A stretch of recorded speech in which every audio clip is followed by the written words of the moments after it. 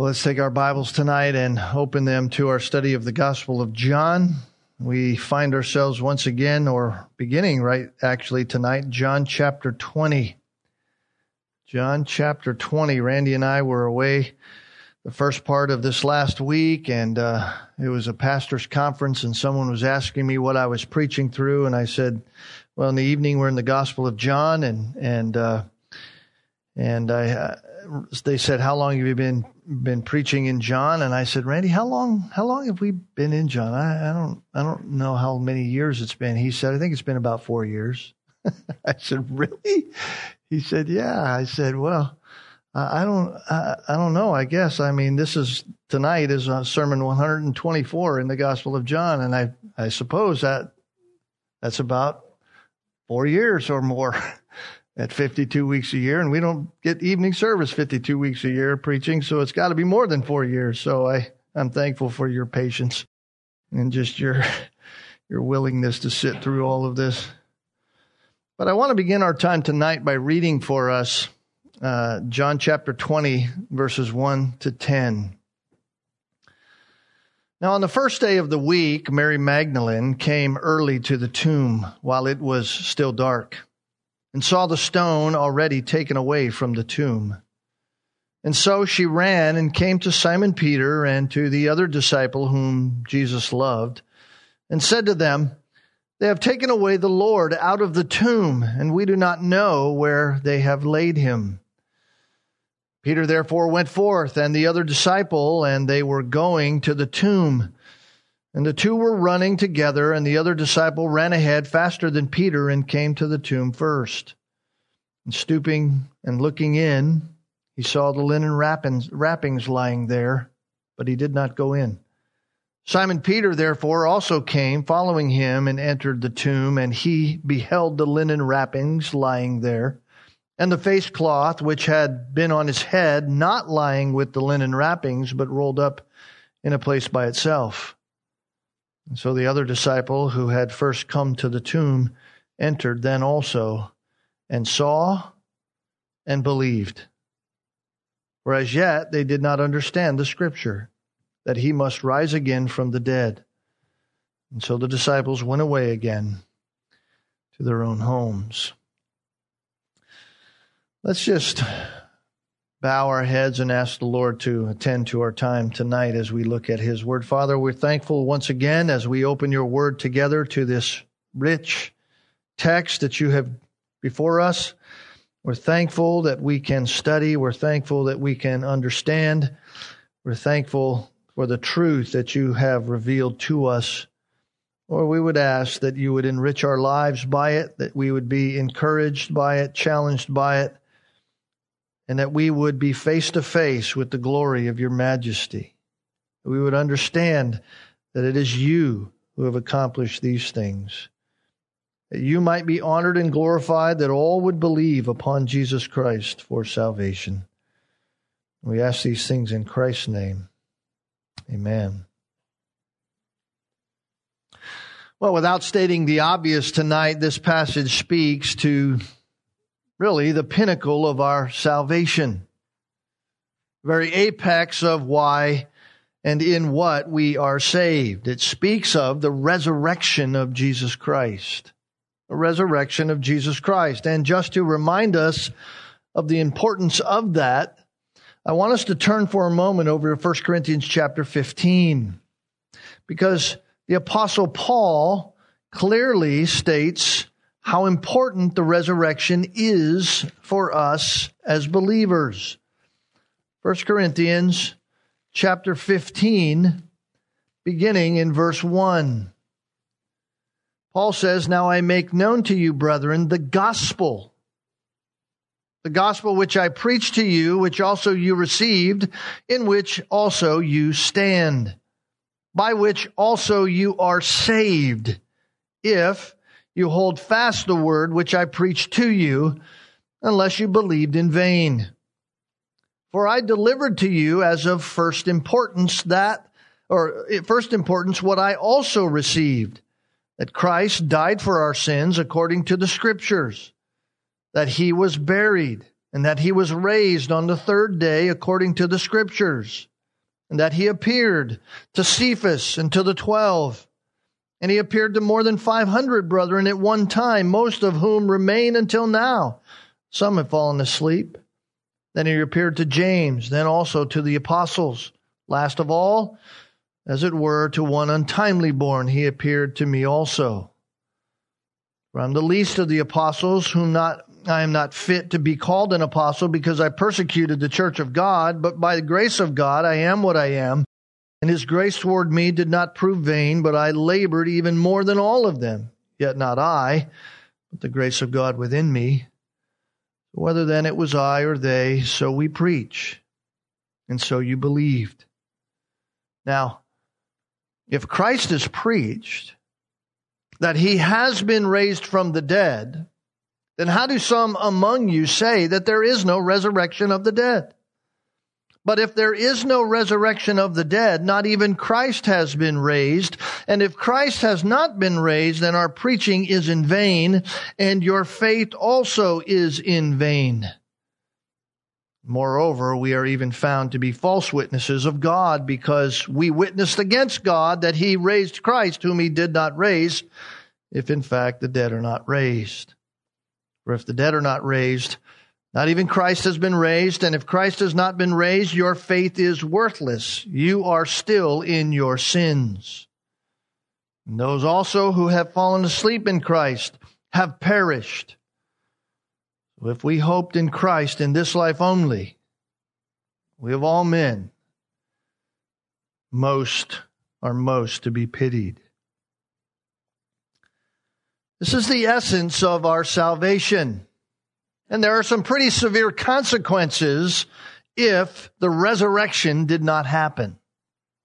The resurrection of Jesus Christ is a falsehood, if it is a fakery, if it is the greatest deception to ever come upon mankind in all of history, there are some very severe consequences. And sadly, many believe that it didn't happen. In Jesus' day, the Sadducees were part of the religious leaders of the day. They didn't believe in the resurrection at all.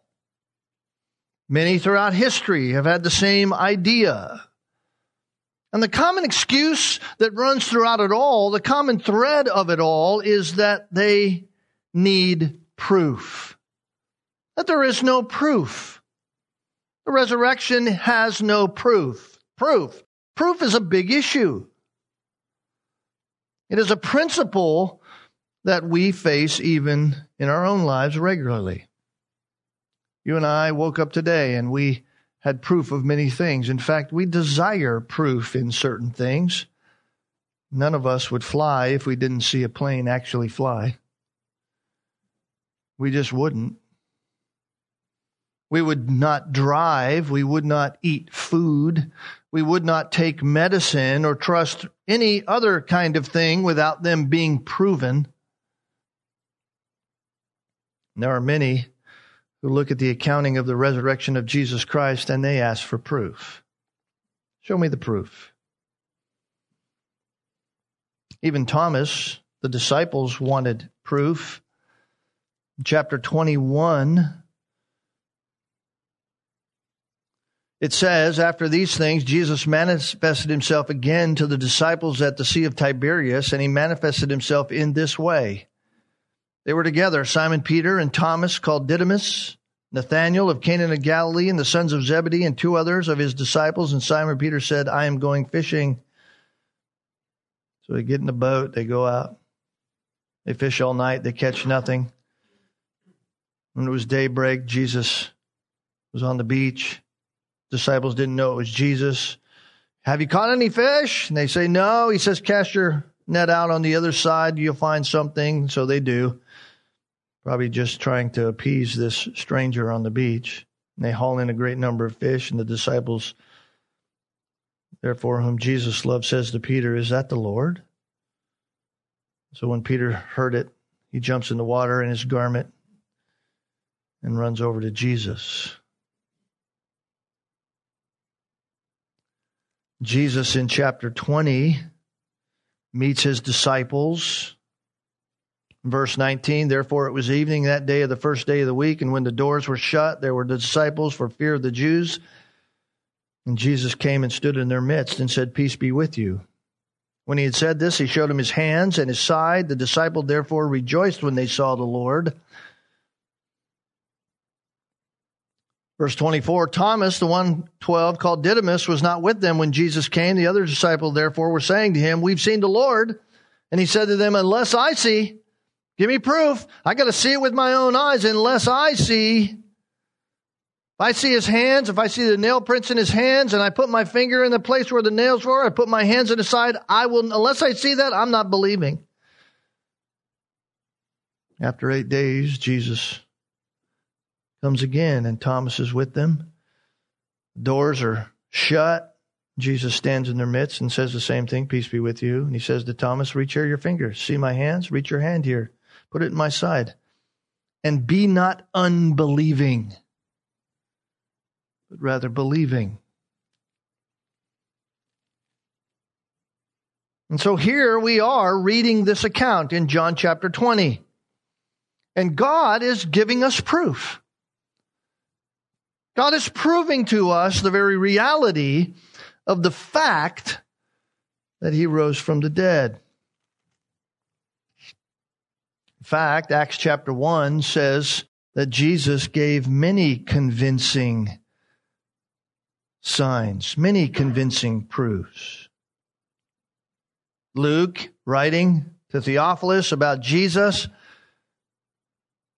from the day he began to teach until the day he was taken up, after the Holy Spirit had given orders to the apostles whom he had chosen, to these he also presented himself, verse 3 of chapter 1 of Acts, alive after his suffering, that is the cross. How? He presented himself alive by many convincing proofs, appearing to them over a period of 40 days, speaking things concerning the kingdom of God. He gave them many convincing proofs. The word there in Acts chapter 1 for convincing is the Greek word tekmerion. Tekmerion. It comes from a derivative of a word called tekmar, which has the idea of the goal. Something that has a fixed limit to it. Something with a fixed limit. In other words, a criterion of certainty is the idea. Something that is absolute and certain. Infallible proof. That's the idea. Jesus gave many infallible proofs that he was alive. Undeniable proof of his liveliness. Undeniable proof that he had the power over death. Undeniable proof that he is the controlling one of all the events that are taking place. Even raising himself from the dead. So I want to begin tonight by looking at the central event here of our salvation. The central event together. Jesus died, was buried, he rose again. Paul says, I delivered that gospel to you. And I want us to look at it not so that we go away just simply believing. Because many of us here are believers already. We believe in the resurrection. And so I want us to go away not simply believing as believers, but I want us to go away solidified in that belief concerning the resurrection. More solid tonight when we leave than when we came in. And if you don't know Jesus Christ, maybe tonight will be your resurrection day. Notice chapter 20 and verse 1. On the first day of the week, Mary Magdalene came early to the tomb while it was still dark, saw the stone already taken away from the tomb. And we have to ask a question. Why? Why was Mary even going to the tomb? Why would Mary go there? Well, I believe she came back to finish what was a hurried burial. She came back to finish what had been already started previously the Friday before. That was done quickly by Joseph of Arimathea and Nicodemus, who had taken Jesus off the cross. Hurriedly done because of the coming Sabbath on which no one was to do anything. Mary is coming to finish that which had not been allowed by the Sabbath. So she had to wait until this Sunday. She had to wait till the third day. She had to wait till Sabbath was over. This was the first day of the week, as it says here in chapter 20, verse 1. The first day of the week. That's how the Jews counted their days. It was the first day of the week. We don't count our days that way. We name our days. We have 7 days and they all have names. But that's not how the Jews did it in their day. They numbered their days. The Sabbath was on the last day of the week. Their days were counted from sunset to sunset. My wife and I remember this vividly when we were in Israel 20 years ago and we were in Jerusalem on a Sabbath. We wanted to go out to a store in the evening on that day, and we went down to the store and all the stores were closed.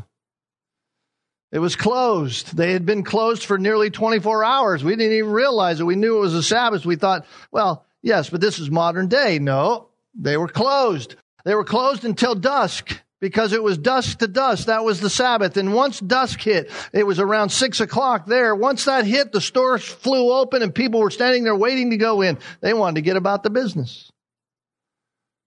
The city came alive. And so when Sabbath started at dusk on Friday, it ended at dusk on Saturday, and the people were all waiting for those stores to open. And the first day pattern became the norm. It became the norm after Jesus rose from the dead for the people to meet. You notice even here in John chapter 20 and verse 19, when therefore it was evening on that day. What day is that? The first day of the week. Over in verse 26, the same thing. And after 8 days again, his disciples were inside. 8 days from the first day of the week would be what? Once again, the next first day of the week. This is the first day of the week again. This is now the pattern when they're together. The 8 days had gone by. His disciples are inside. Thomas is now with them. We see this all throughout as we go through. If you go over to Acts chapter 20 and you look at verse 7, Paul traveling around, going to Macedonia, going to Greece. And he says in verse 6, we sailed from Philippi after the days of unleavened bread and came to them at Troas within 5 days, and there we stayed 7 days. And on the first day of the week, when we were gathered together to break bread. This is the first day of the week pattern happening again. In 1 Corinthians chapter 16, we see a similar thing. Paul, once again, talking to the churches that he's planted. These are now Gentile believers. And yet in chapter 16 and verse 2, right? Well, beginning in verse 1. Now, concerning the collection for the saints, as I directed the churches of Galatia, so I do you on the first day of every week. Interestingly enough, when do we meet for our gatherings? The first day of the week. This is why we call it the Lord's Day. This is Resurrection Day. This is the day that the Lord rose from the dead, the first day of the week. Not the old system, not the Sabbath day. Now it's the first day of the week. Revelation chapter 1. Verse 9, I, John, your brother and fellow partaker in the tribulation and kingdom and perseverance, which are in Jesus, was on the island of Patmos because of the word of God and the testimony of Jesus, and I was in the Spirit on the Lord's Day, the first day of the week. So this pattern runs all the way through the New Testament. And so when you're in John chapter 20, this is what's going on. It's the first day of the week. So here's the scene. Here's what's happening. Mary Magdalene, and as we will see in just a moment, Peter, they both are evidently at the tomb on the morning of the resurrection. The first time that she goes there more than once. The first time she goes was some short time before her companions arrive. The other companions, Matthew 28 tells us, are Mary and another Mary and Salome. And all of them observe that the stone has been removed. And so she takes off, Mary takes off and runs to tell Peter and John. In the meantime, the other Mary and Salome come to the tomb. Mary must have gotten there just a bit ahead of them. And they see the angel, as the other Gospels tell us. You can read about that in Matthew and Mark. And so they're frightened. He tells them, go and tell. So while they're heading back, probably in another way, Peter and John head out to the tomb because Mary had already gotten to them. They're not seeing these other two women who are on their way. Peter and John are followed by Mary Magdalene now, the second time she goes to the tomb, and she stays there after Peter and John leave. Now, when you think about that, that doesn't seem like a whole lot of proof. Here's the resurrection. Mary sees the tomb open. She runs, tells John and Peter. The other two gals are there. They leave to go tell people. The angel had told them to dispatch, so they even had a supernatural thing happen. They saw the angel. John, Peter get back to the tomb with Mary. There's not much proof. All they know is the tomb is empty. The body is gone. Mary has seen the tomb is open. She hasn't gone into the tomb. She wants to get word to the disciples as quickly as possible before Peter and John are there, and so she goes to tell them. That's what the text tells us. Verse 2, she ran and came to Simon Peter and to the other disciple whom Jesus loved. We know that's John. That's what John calls himself through this gospel. The other disciple whom Jesus loved, and said to them, they have taken away the Lord out of the tomb, and we don't know where they have laid him. Dilemma. We have a dilemma, right? I can't do what needs to be done. I came there to finish what was started a couple days earlier to prepare the body properly for this burial. I can't do that. I'm frightened. Somebody has come to the tomb. Somebody has taken the body of our Lord. We don't know what she thought. Maybe she thought the Jews had actually stolen the body for some deceptive reason. Frankly, it would make sense for them to do that since they were worried that the disciples would come and try to play a trick on the people. So why wouldn't they do it? And they would have proof. If the disciples tried to start something, they would have proof. No, we have the body. Staging some kind of so-called resurrection would be thwarted by their deception. Or maybe the Romans. Maybe the Romans took the body because they thought it just ought to be discarded like all the other criminals. So they maybe thought about what they had told Joseph of Arimathea and Nicodemus. Why should he be put in a grave? After all, he's just a common criminal. But here in John's text, all we know and all Mary knew up to this point, all she thought was the body's gone. So Peter, therefore, and John, the other disciple, start running. Verses 3-6. Peter, therefore, went forth, and the other disciple, and they were going forth to the tomb, and the two were running together. The other disciple ran ahead faster than Peter, came to the tomb first. Maybe he was a better runner. Maybe his sandals were tied tighter. We're not sure why he beat Peter to the tomb. Maybe he was more excited. Who knows? But he gets there first, and stooping and looking in, he saw the linen wrappings lying there, but he didn't go in. Simon Peter also came following him, entered the tomb, and he beheld the linen wrappings lying there. Now remember what happened before, right? After Jesus had died, Pilate had dispatched guards to the tomb. Why? Because the Jewish leaders thought the disciples would try to stage something, and so he dispatches some Roman soldiers to the tomb.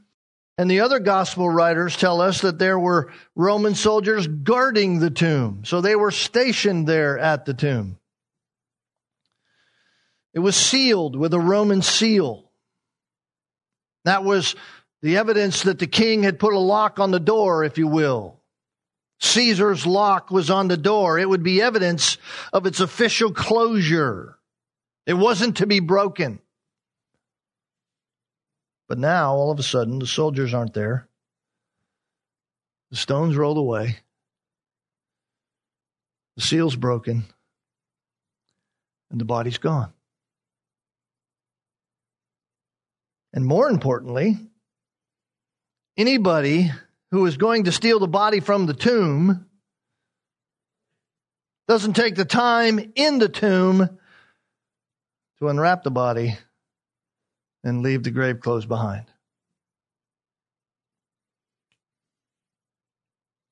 They would have just taken the body. They would have just opened the door, taken the body, hauled it out, wrapped it up, and they would have been gone in a flash. And curious enough, verse 6 and 7 reveal to us that when Peter enters the tomb, not only did he see the wrappings,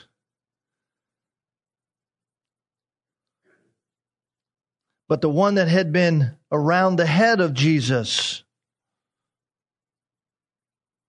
is rolled up by itself, put in another spot. Notice, Simon Peter therefore also came following him, entered the tomb, beheld the linen wrappings lying there, and the face cloth which had been on his head, not lying with the linen wrappings, but rolled up in a place by itself.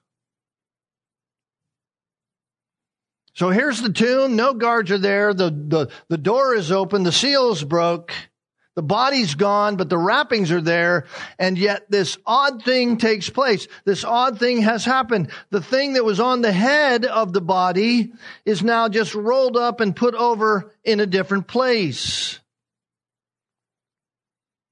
Why would, if someone was robbing the grave, unwrap the body and then take the time to unwrap the head, fold that up nice and neat, roll it up and put it in a separate spot? No, the wrappings are lying there as if Jesus had just passed right through them. As if you had wrapped a balloon in paper mache and popped the balloon when it was still wet and it just collapsed. The wrappings are just lying there as if Jesus had just materialized through the wrapping. And then once he had done that, he took the bandage, whatever it was, off his head, rolled it up, and put it in a separate place. This is undeniable proof.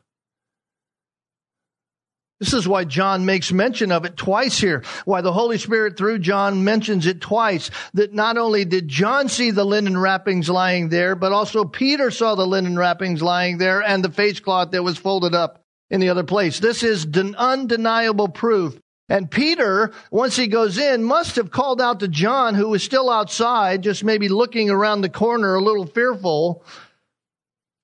Because verse 8 says, so the other disciple who had first come to the tomb entered then also. And he saw and believed. He saw and believed. What did he see? What did he see? So the body wasn't there. He had already seen the linen wrappings lying there. But he saw what Peter saw. He saw the other wrappings rolled up in the corner. And it says here, he believed. What did he believe? You ever think about that? What did John believe?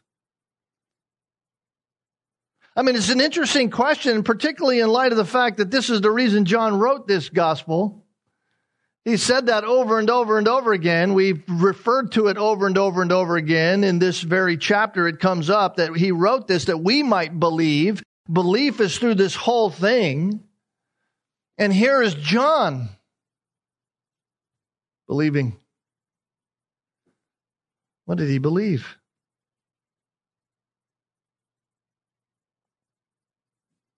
What did he believe? Well, on a surface level, he first believed what Mary had told them.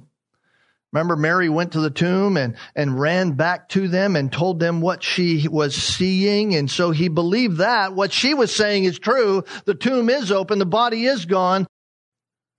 Jesus isn't there. He believed that.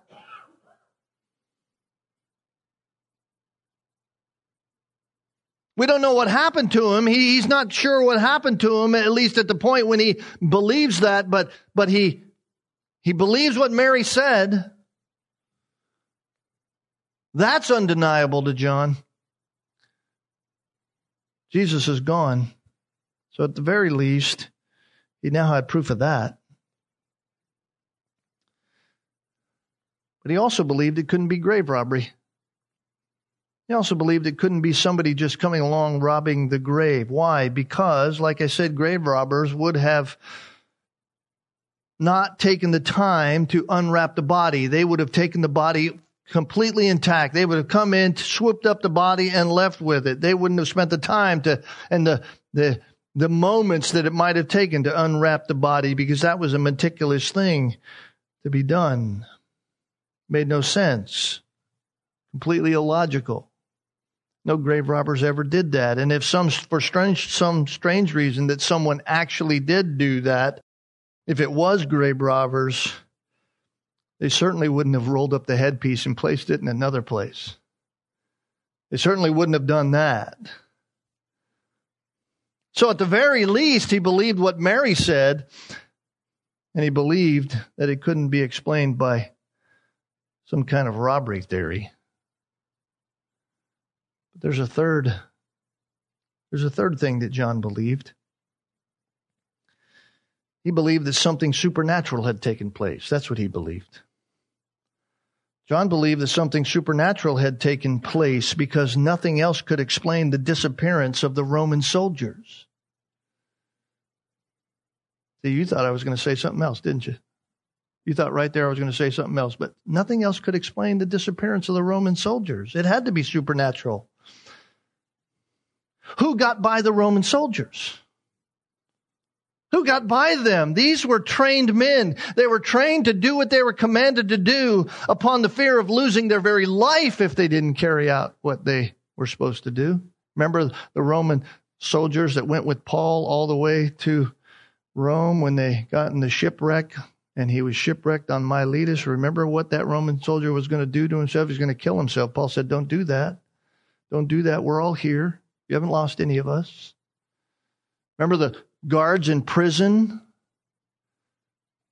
Peter was released. Don't hurt yourself. We're here.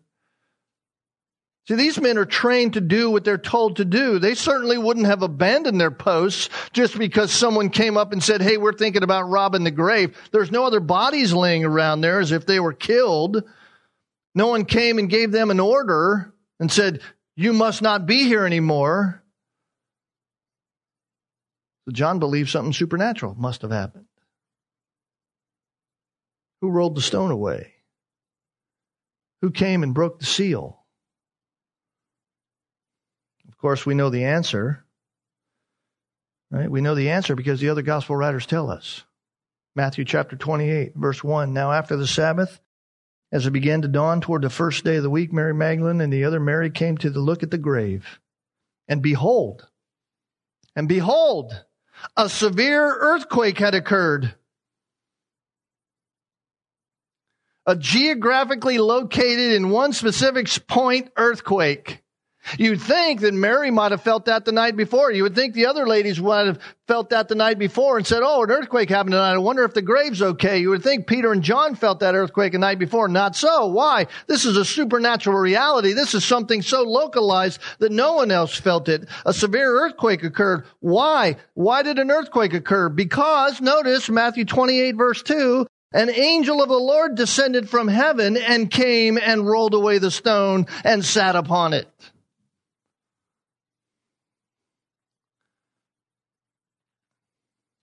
Matthew goes on to say his appearance was like lightning. His clothes was as white as snow. And the guards, they shook with fear They shook for fear of him and became like dead men. That's who removed the guards. It was a supernatural event. Nothing else could have explained what had happened. And the angel said to the women, remember the other two women, Mary and Salome, don't be afraid. They see this angel. Don't be afraid.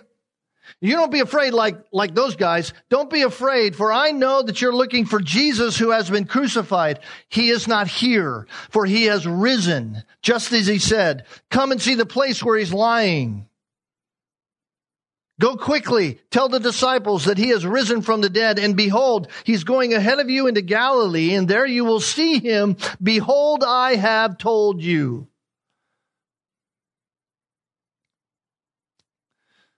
The angel dispatches these other two women to go back to the disciples.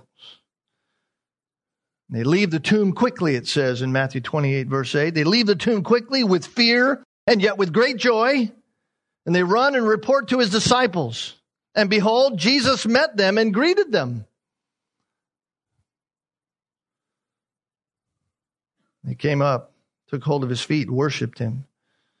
Jesus said to them, don't be afraid. Go and take word to my brethren to leave for Galilee, and there they will see me. Listen, in all of these details, in all of these things that you read through the Gospels, in this parallel account that you find in the Gospels, and you fit them all together into one seamless strand of the accounting of how Jesus Christ and when Jesus Christ rose from the dead, in all of those details, nothing makes sense except one thing: supernatural resurrection. Supernatural resurrection. Nothing makes sense but a resurrection. And now John, in John chapter 20, knows it. He knows it. And now he believed it. He believed it. That's why he writes verse 9. Because up to that point,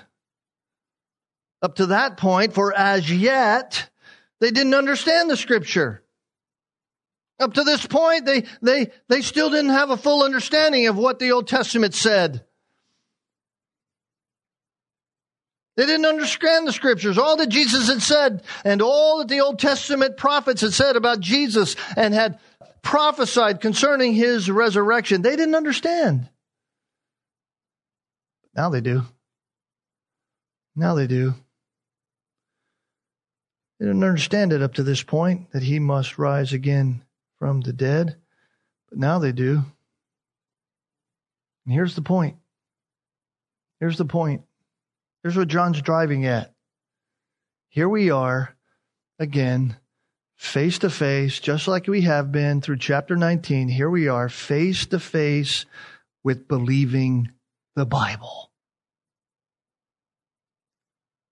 With believing what the Scriptures say.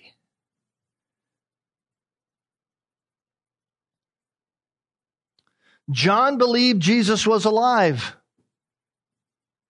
Nothing else could explain it. He believed it was supernatural. He believed it was a resurrection. There was no other explanation. He had all the physical proof that there is. The tomb's empty. The tomb's empty. But it was all, as Paul said to the Corinthians, according to the Scriptures. It was all according to the Scriptures.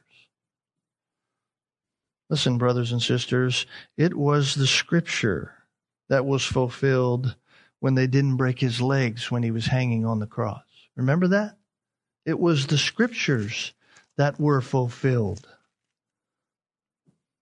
Verse 36 of chapter 19, for these things came to pass that the Scripture might be fulfilled. Not a bone of him shall be broken.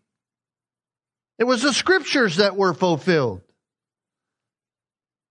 It was the Scriptures that were fulfilled when the soldier pierced the side of Jesus Christ, just as it says in verse 37 of chapter 19. Another Scripture says, they shall look on him whom they have pierced. It was the Scriptures spoken from Christ's own mouth when they put him in the grave from Friday until his resurrection 3 days later on Sunday. And it's the Scripture that is fulfilled in the resurrection. It's the Scriptures. We know what Scripture it is. We know what Scripture it is. Psalm 16. Psalm 16.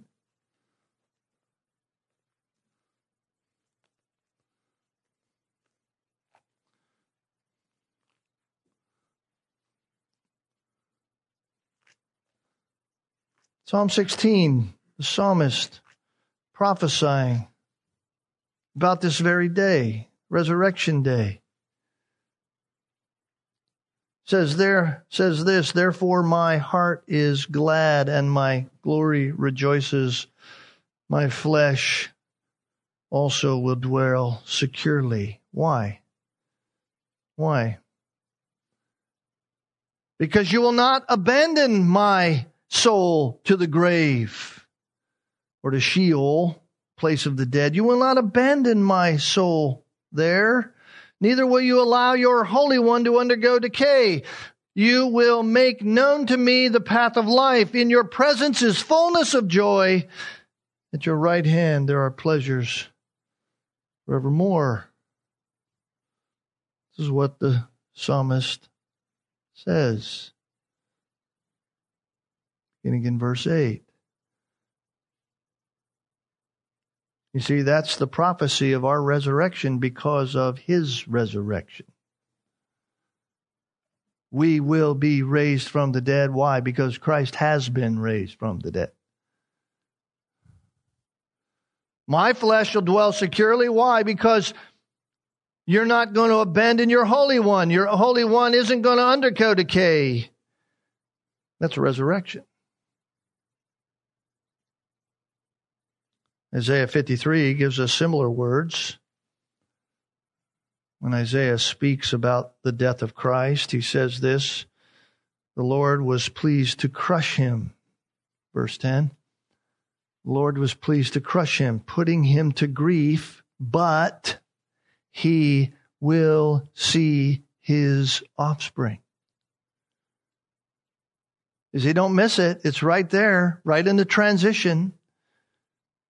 The Lord was pleased to crush him, putting him to grief, but, that's the transition, but that's not the end of it. He will see his offspring. He will prolong his days, and the good pleasure of the Lord will prosper in his hand. I will allot him a portion with the great. He will divide the booty with the strong. See, God promises that the Messiah would see those who are his, that he would be honored, that he would be glorified, that he would be exalted and lifted up in the eyes of those who are his. He wasn't going to remain in the grave. It was foretold hundreds of years prior to this ever happening. And John now understands what the Scriptures say. John gets it. He believes the Scriptures. Even the Scriptures out of the mouth of Jesus. When Jesus spoke that his body, if his body's destroyed, he would what? Raise it up in 3 days. He would build it again. Listen, it's about the Scriptures. John's arguing for the validity and truthfulness of the Scriptures. It's about the Scriptures. The best proof of the resurrection is in the Scriptures. It's right here, right before us. And it's the scriptures themselves. Get this. It is the scriptures themselves that Jesus uses after his resurrection to prove his resurrection. Think about that. We say, I'd believe if Jesus came and was here right now. No, you wouldn't. Luke 16 clearly says no one would believe even if someone rose from the dead. You won't believe. It's not about that. Jesus used the scriptures to prove his resurrection. You say, really? I've never seen that. Well, turn to Luke 24. Go over to Luke 24.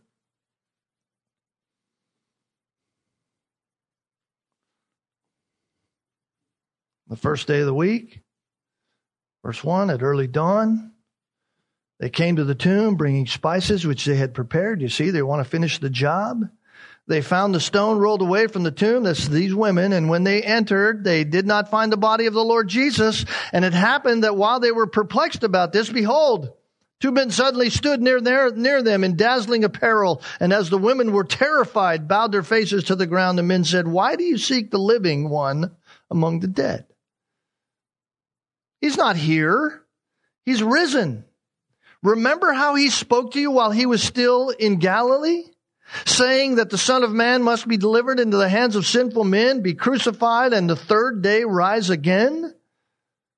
They remembered the words and returned from the tomb and reported all these things to the 11 and to the rest. Remember, Judas has gone out. That's why it says 11. And now there were Mary Magdalene, Joanna, Mary the mother of James, and the other woman with them. Were telling them these things to the apostles. And these words appeared to be nonsense to them. And they would not what? Believe them. So here they are. We're not believing you. We got to run. We got to go. Peter rose, ran to the tomb, stooping and looking in, and saw the linen wrappings only. And he went away to his home, marveling at which had happened. See, John says he saw and believed. Peter believed. And verse 13 says, behold, two of them, two of who? Two of those who were there. Two of the 11, or two of those who were there with them, with the 11. Two of these are going that very day to a village named Emmaus, which is about 7 miles from Jerusalem. They're conversing with one another about the things which had taken place.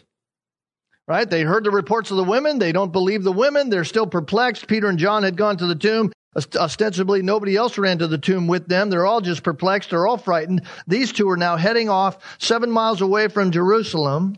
They're conversing with each other. All that's been said, all that's taking place. And it came about while they're conversing, while they're discussing, Jesus himself approaches and begins traveling with them. But their eyes were prevented from recognizing him, and he said to them, what are these words that you're exchanging with one another as you're walking? And they stood still, looking sad. And one of them, named Clopas, answers and says to him, are you the only one visiting Jerusalem or unaware of the things which have happened here in these days? I mean, you're the only guy who's lived under a rock. Haven't you read the news? Didn't you see the newspaper headlines? I mean, you're the only clueless guy around? And Jesus says to them, what things? What things? I love it. This is awesome. What things? And they say to him, the things about Jesus, the Nazarene, who was a prophet, mighty in deed and word in the sight of God and all the people, and how the chief priests and our rulers delivered him up to a sentence of death and crucified him. But we were hoping that it was he who was going to redeem Israel. You see what they did? Don't you know what took place? We were following Jesus. He was the guy. He had it all. We thought he was going to be the one who was going to deliver us. We thought that was going to be the case, and they killed him. We thought he was the guy. You see, they were yet to believe. Even them following Jesus weren't believing. Indeed, verse 21, besides all this, it's the third day since these things happened. He even said he'd rise on the third day. It's the third day. And some women among us amazed us. When they were at the tomb early in the morning and didn't find his body, they came saying that they had also seen a vision of angels who said he was alive. I mean, these women they've lost their mind. They're hallucinating. We don't know what's going on with them. And some of those who were with us went to the tomb and found it just exactly as the woman also had said.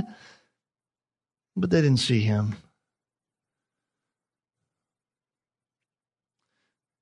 And Jesus says to them, "O foolish men, slow of heart to what? To believe." You're slow of heart to believe. Believe what? In all that the prophets have spoken. Oh, you foolish men, how slow you are to believe what the Scriptures say.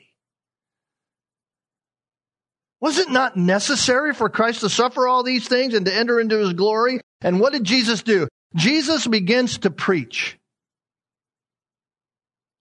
He preaches an expository sermon, beginning with Moses and with all the prophets. And he explains to them the things concerning himself in all the what? Scriptures.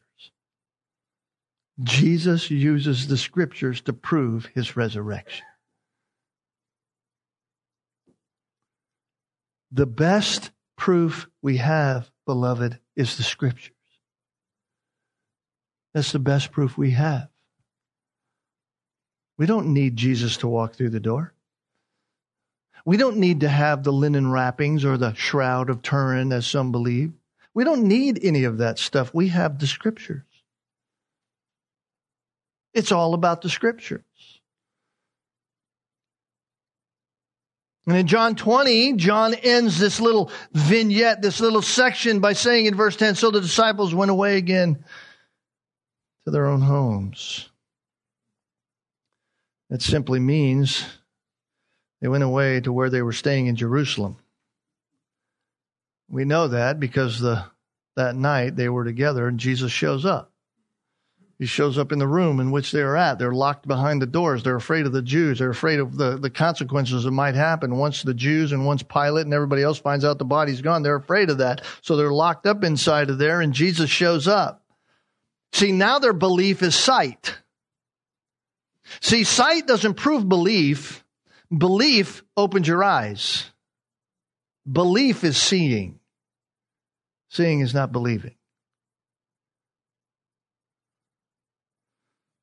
And so the question for us is that, what about us?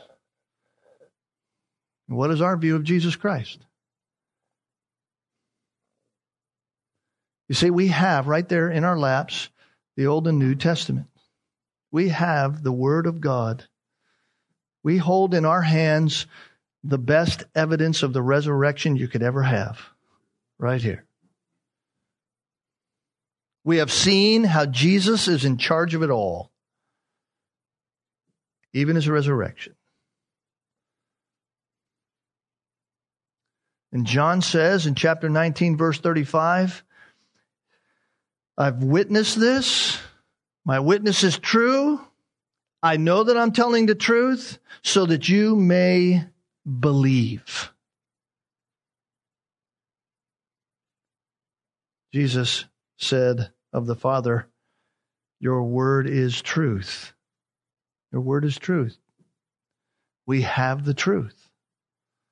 We don't have a story. We don't have a speculation. We don't have a maybe. We have the truth. We have it right here. So that believing it, we might have life in his name. So it's about salvation. This is about salvation. Paul said it this way in Romans 10, 9 and 10, if you confess with your mouth Jesus as Lord and believe in your heart that God raised him from the dead, you shall be saved. You can't be saved without believing the resurrection. You can't be a Christian and not believe in the resurrection. Because you have to confess with your mouth, Jesus is Lord, Jesus is Master, Jesus is King. I can't rule my life anymore. It's over. I need to repent of my sin and turn to the Lord of all, believing in Him, believing that God in Him, He was raised from the dead.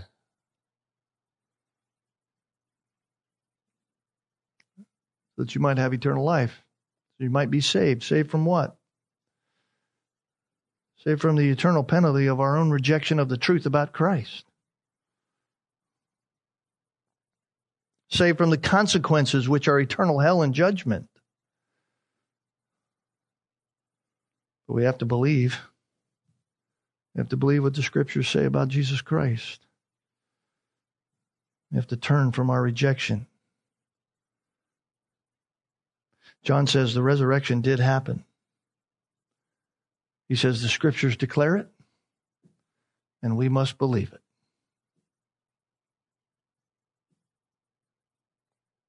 And Jesus showed Himself to others. We'll see some of those next time. This is the Word of God. This is the truth. John says, believe it. Our responsibility is to believe it. And if we won't believe it, we'll face the consequences for an eternity. Let's pray together. Father, we thank You for the resurrection. We thank You for proving it. For proving it in Your Word. For Your Word is true. Even if Jesus had never shown Himself to the disciples or shown Himself to anybody, it would still be fact. It would still be true. Why? Because Your Word declares it. Your Word is absolute. Your Word is true. Your Word is never wrong. And so when we believe upon Jesus Christ, we are believing You. We believe what You declared. We believe what You prophesied hundreds, if not thousands of years before the event, and we believe what will come. We believe there is a real hell. There is a true heaven. We believe there is a place for all who believe upon You to worship You in glory. And we believe there is a place where all who reject You will be condemned forever. Why? Because Your Word declares it. We believe that Jesus Christ is alive today and He is coming back for His own one day, and we anticipate that day. We don't need to see the wrappings. We don't need to see the empty grave. All we need to do is believe. Believe what Your Word says. Father, I pray that would be the testimony of our life. Not just in order for our salvation, but every day, that we would believe what Your Word tells us. And that in believing, we would walk according to it for Your glory, that the gospel would go forth, that You would be glorified in it all. We pray these things because of our Savior, the gracious, gracious gift of a Savior. And by granting us faith, we have believed, and now we are Your children. Thank You for that mercy. Lord, use us for Your glory, we pray. In Jesus' name, amen.